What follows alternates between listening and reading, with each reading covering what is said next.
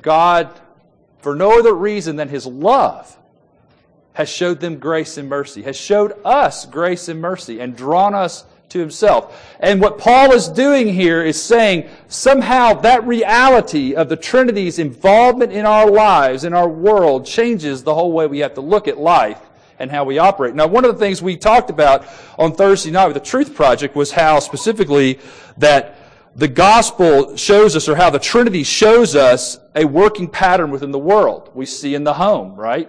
Father, mother, children, the Trinity. The Father, the Son, the Holy Spirit. We see within the church, we see the reality of Christ being the head, the elders being there kind of like the mother, and the laity or the body of Christ being like the children, those who are being born out and living out the gospel. And now I want you to consider the workplace, that we see a Trinitarian reality taking place here. If you notice in chapter 9 what we see this reality of the Lord, we see the reality of the masters, and we see the reality of the servants. To put it in our modern context, we have the Lord, who is over all things, everywhere, even if people don't acknowledge Him. We see the employers, or the owners, and we see employees. Again, we see this Trinitarian context of the workplace. And so when we begin to look at our work, we have to see that God is there in the way He's at work. We see His calling, His imprint, and that has to begin to impact how we think about work. And it does. Paul is saying, God's presence in your life and your ability, because what does the gospel do? It gives us the ability to recognize God's presence in our world. We see Him there. We know He's there. We look at sunsets in a completely different way. It's not to say that an unbeliever can't look at a sunset and see its beauty and see its glory, but he attributes that glory and that beauty to something other than the triune God who made all things.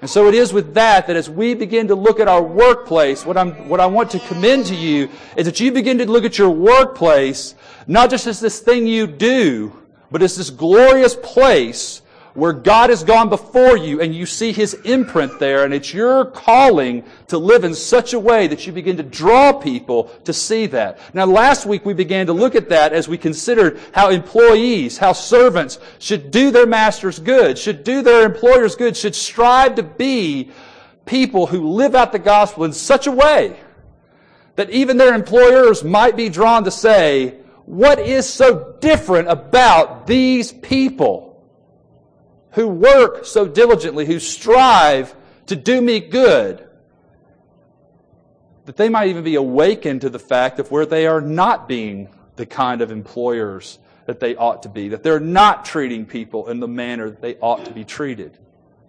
See, that's what we're praying for. Not that we have the in-your-face kind of approach, but rather what the text was drawing us to is that we would, even without a word, work in such a way that people would be drawn to faith.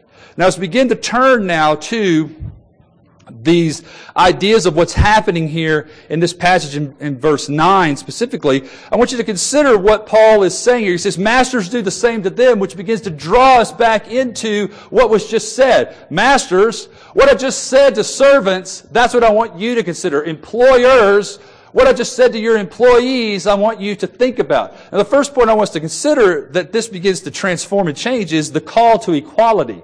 What we see happening here is this equality that's taking place. And what I want you to think about is this. In the Trinity itself, who's more important? The Father, the Son, or the Holy Spirit? Who's more important? Which one of them has greater value? Who has more power? I mean, think about what we've been taught in our confessions. Think about what the Scriptures themselves teach us about God. God is one.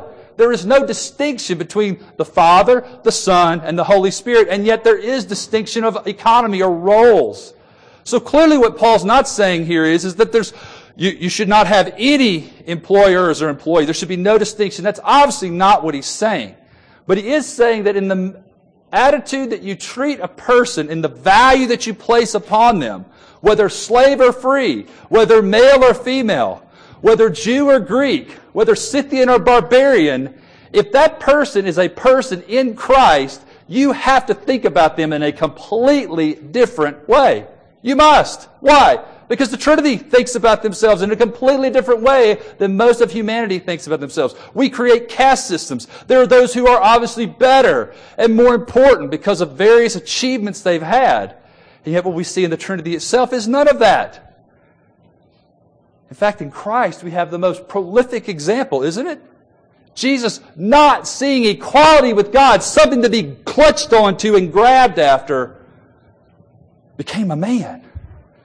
Why? To serve. The master became as a servant. And so we see within the Trinity this ever-flowing reality of glorifying one another and serving one another and always looking out for the other's best because they view one another with an equality of personhood. There is no clutching and grabbing after what another has. It is a rejoicing in the fact that this is God. And if you think about what we're called to, men and women, our first and foremost calling in this life is to love the Lord our God with all our heart, soul, mind, and strength. And I want to remind you again, as I have in the past, that is exactly what the Trinity models for us. The love of the Lord first. Because the Trinity loves one another. They are all one God. And therefore we see this reality taking place, and that begins to draw upon us as Paul looks at this passage in Ephesians. So we've seen that Galatians 3 and Colossians 3, where we see this distinction removed in the sense of equality, this sense of looking at somebody as better, is taken away. Equality also does not dismiss that there are rules and regulations that must be maintained and followed. Some people want to say, oh, well, if it's equality, then you have a right to have expectations of me or to demand that I act in a certain way. But clearly, that's not what this passage teaches. Clearly, this passage in no way, shape, or form suggests that workers ought to stop working or that employers ought to stop paying. Clearly, there's a sense in which the way we see the world operating, that there is an expectation of how things should flow. If an employee, like Proverbs says, does not work, unfortunately, the reality and the consequences of life bear on him. He shall not eat. The point here is that the reality is that we're not looking at something here in this equality which takes away expectations of how one should live any more than the gospel says, because Jesus has done it all for you, therefore go and live like the devil. That's a ridiculous statement, and Paul repudiates that view in Romans 6. Has Christ died so that we might sin the more? No! Galatians, do not use your freedom for sin, brothers, to give the flesh opportunity. So in the same way we see as employers and employees, we are people who should be looking as Christians at a way of serving and loving others. But that does not free us from expectations. That does not free us from disciplinary measures to draw us. If you're late for work continuously, that's going to have an effect on you. If you're taking excessive coffee breaks, that's a problem. In the same way, though, Paul is addressing employers or masters and saying, if you're abusive and threatening, rather than having clear expectations of what you want done and how you want it done, it becomes overbearing. It kind of reminds us of what fathers are not told to do to their children. You know, changing the rules as you go along. The idea here is that they would be caring for them, not exasperating them. In the same way, employers are called to treat their employees as they would want to be treated. Not with constant movement and change of expectations, but rather, here's what we're doing, here's the plan, let's see to it that we can carry it out. Paul, as I said before, is addressing worth. Now, the thing that Colossians brings to the table, if you turn with me to Colossians chapter 3, I want us to look there because Colossians addresses a similar issue here as it begins to talk about it. But I want us to look, before it gets there, up here at chapter 3. I want you to hear what Paul says in verse 11. Colossians chapter 3, from Ephesians, Philippians, then Colossians. This is what he says. Here there is not Greek and Jew, circumcised and uncircumcised, barbarian, Scythian, slave and free, but Christ is all and in all. Put on then as God's chosen ones, holy and beloved, compassionate hearts, kindness, humility, meekness, and patience. Now I want you to think about this. If you're an employer, or if you're a manager, if you're the boss, What would it be like to come to work for a person who was truly pursuing the holiness of God? Truly wanted to see God's righteousness spread throughout the earth. Truly wanted to see those type of activities going on in your employment. And I'm not just talking about the easy things of saying, okay, we're not going to have work on Sundays, or we're going to do this. I'm saying have a hard attitude which really does desire to see your people, your employees, seeing the goodness of God, so that you would treat them in such a way that you would have a compassionate heart to them, that you would actually care about what's happening in their worlds. That if they're having a hard time, that it's not just about the bottom line. It's about them as human beings, whether or not they're Christians. They see a compassionate-hearted person, that they would see someone who is genuinely kind, someone who is not always looking to boast themselves up, but operates with humility, understands who he is, and doesn't see himself as better than them, but as one of them, who's called to serve them in a unique capacity, as they've been called to serve him in a unique capacity. That you would operate with meekness and with patience. What would it look like?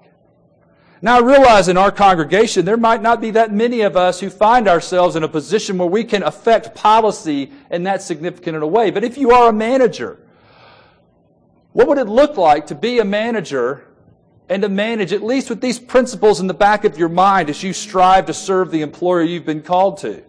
What would it look like if you actually are the owner and you begin to establish? See, Paul is saying that somehow you have to begin to process the gospel and begin to, by measure, implement it into your life. Implement it into your workplace. Implement it into how you begin to view and care about other people. And that begins with having a view of saying, every single person that I go to work with is made in the image of God, which makes us equal. There is no distinction.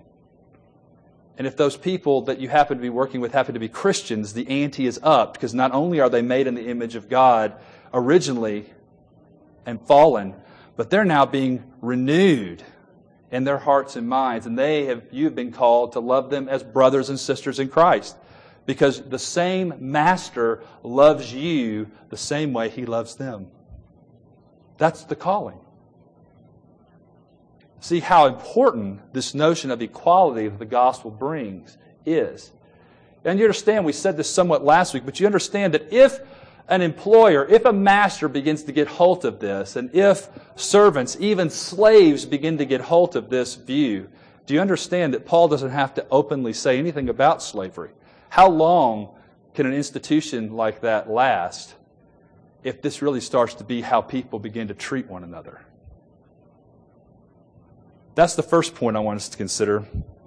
The next one I want us to consider then is the call to justice. That's really what Paul is getting at here when he says, knowing that he is who is both their master and yours is in heaven, and there is no partiality with him. This notion of justice, this notion of how you operate with people should have a sense of not merely fairness, but justice.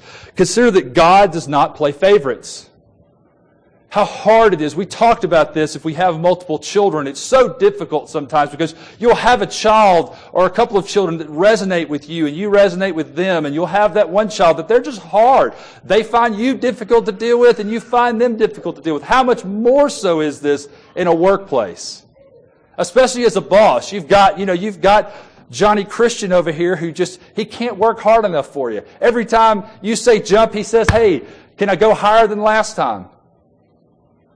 I hope that's what you have in Johnny Christian. Unfortunately, I've worked enough in the marketplace to see oftentimes Christians be sometimes the most slothful, lazy people.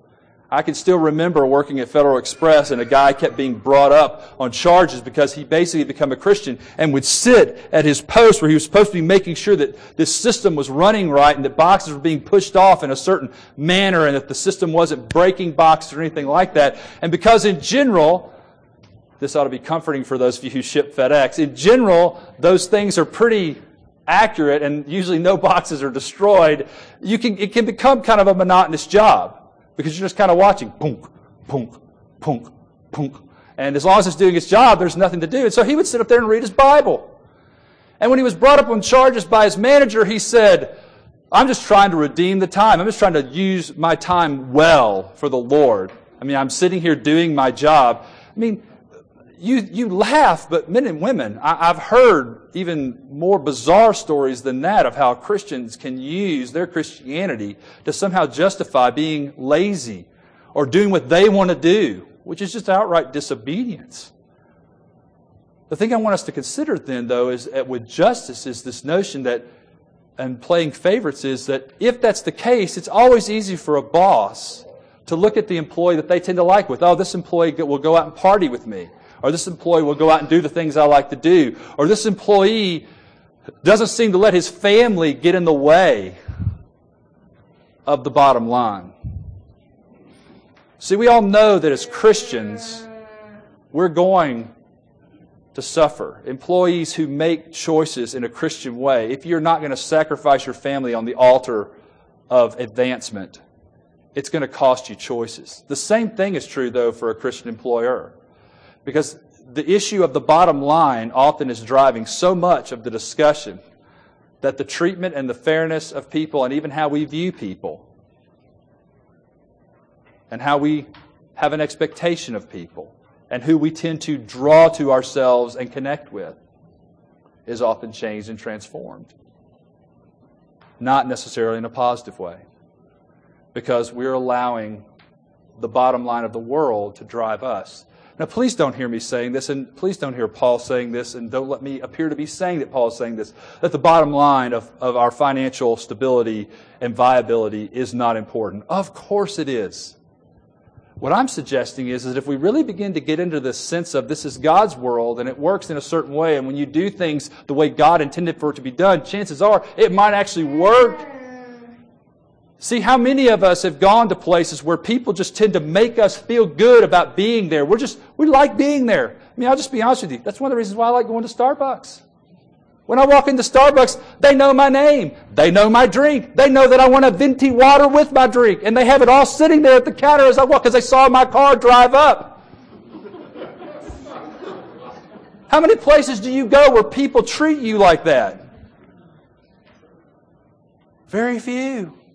So could it be that the reason why Starbucks is being successful is because they've actually tapped into something of God's stuff, which is that when you treat people with dignity, when you actually know their name, when you actually care about them, when that they showed up to give their money to you, you actually act like you care about them.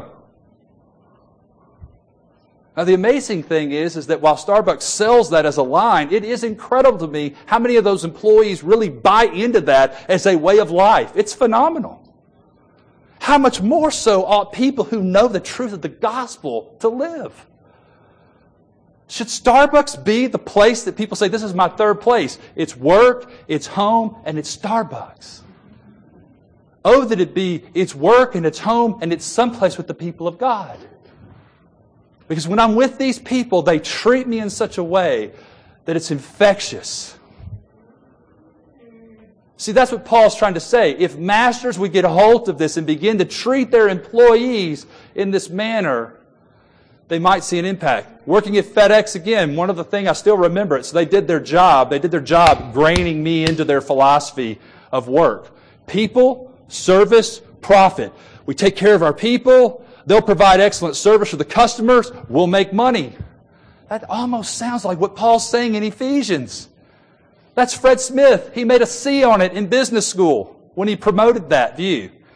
And I can tell you that, at least from my interactions with Fred Smith, which were very small, don't think there was any visions of grandeur, but I did talk to him on several occasions. I've seen him interviewed multiple times. I don't know that Fred Smith is any rank and file believer, that he really holds Jesus Christ up in any sense, but he has grabbed hold of the stuff and figured out that when you use God's stuff, it actually works. And what I'm saying is, how can Christians not latch on to this and see that when we follow and honor the Lord in the way He has made our world, when we are people whose eyes have been opened to see it, how can we not operate that way with justice and mercy? The last thing I want to say when it comes to justice is this. I want you to think about most of the things that happen in our world when it comes to labor strikes, when it comes to activity of employers thinking they have to look at a situation one way and employees thinking, no, we have to look at a situation this way. We're at odds. There's labor and there's management. If we begin to get the ethic of the Bible, what we begin to see is this. If I begin to think about your rights instead of my own, all of a sudden, strikes and walkouts begin to take on a very different look. Don't they? See, because what really is it about if an employer basically is saying, the bottom line's the bottom line, and that's all that's going to drive me, and therefore every way we can cut corners and make more money for us, that's what we're going to do, to the point that employees basically say, we can't live like this any longer. But then what often happens is employees tend to get rather greedy and say, well, they gave us this. If we all walk out and say we're not going to make any more widgets for you, we'll get this. And you begin to see this antithesis of, if I don't look out for my own rights, who's going to look out for them? But see, the gospel has nothing to do with that. Jesus Christ laid an example for us, lived it out on our behalf. He who had every right to demand his rights gave up his rights. This is the creator of the entire universe. There's not a speck of dust anywhere in this universe that's not Jesus, that he can't lay claim to. And yet he walked on earth and allowed people that he had made, that his very word held them together as they spit on him, as they nailed him to a tree, as they cut down that tree. It was the Lord of grace who the Scriptures tell us holds all things together, including spittle, including nails, including trees.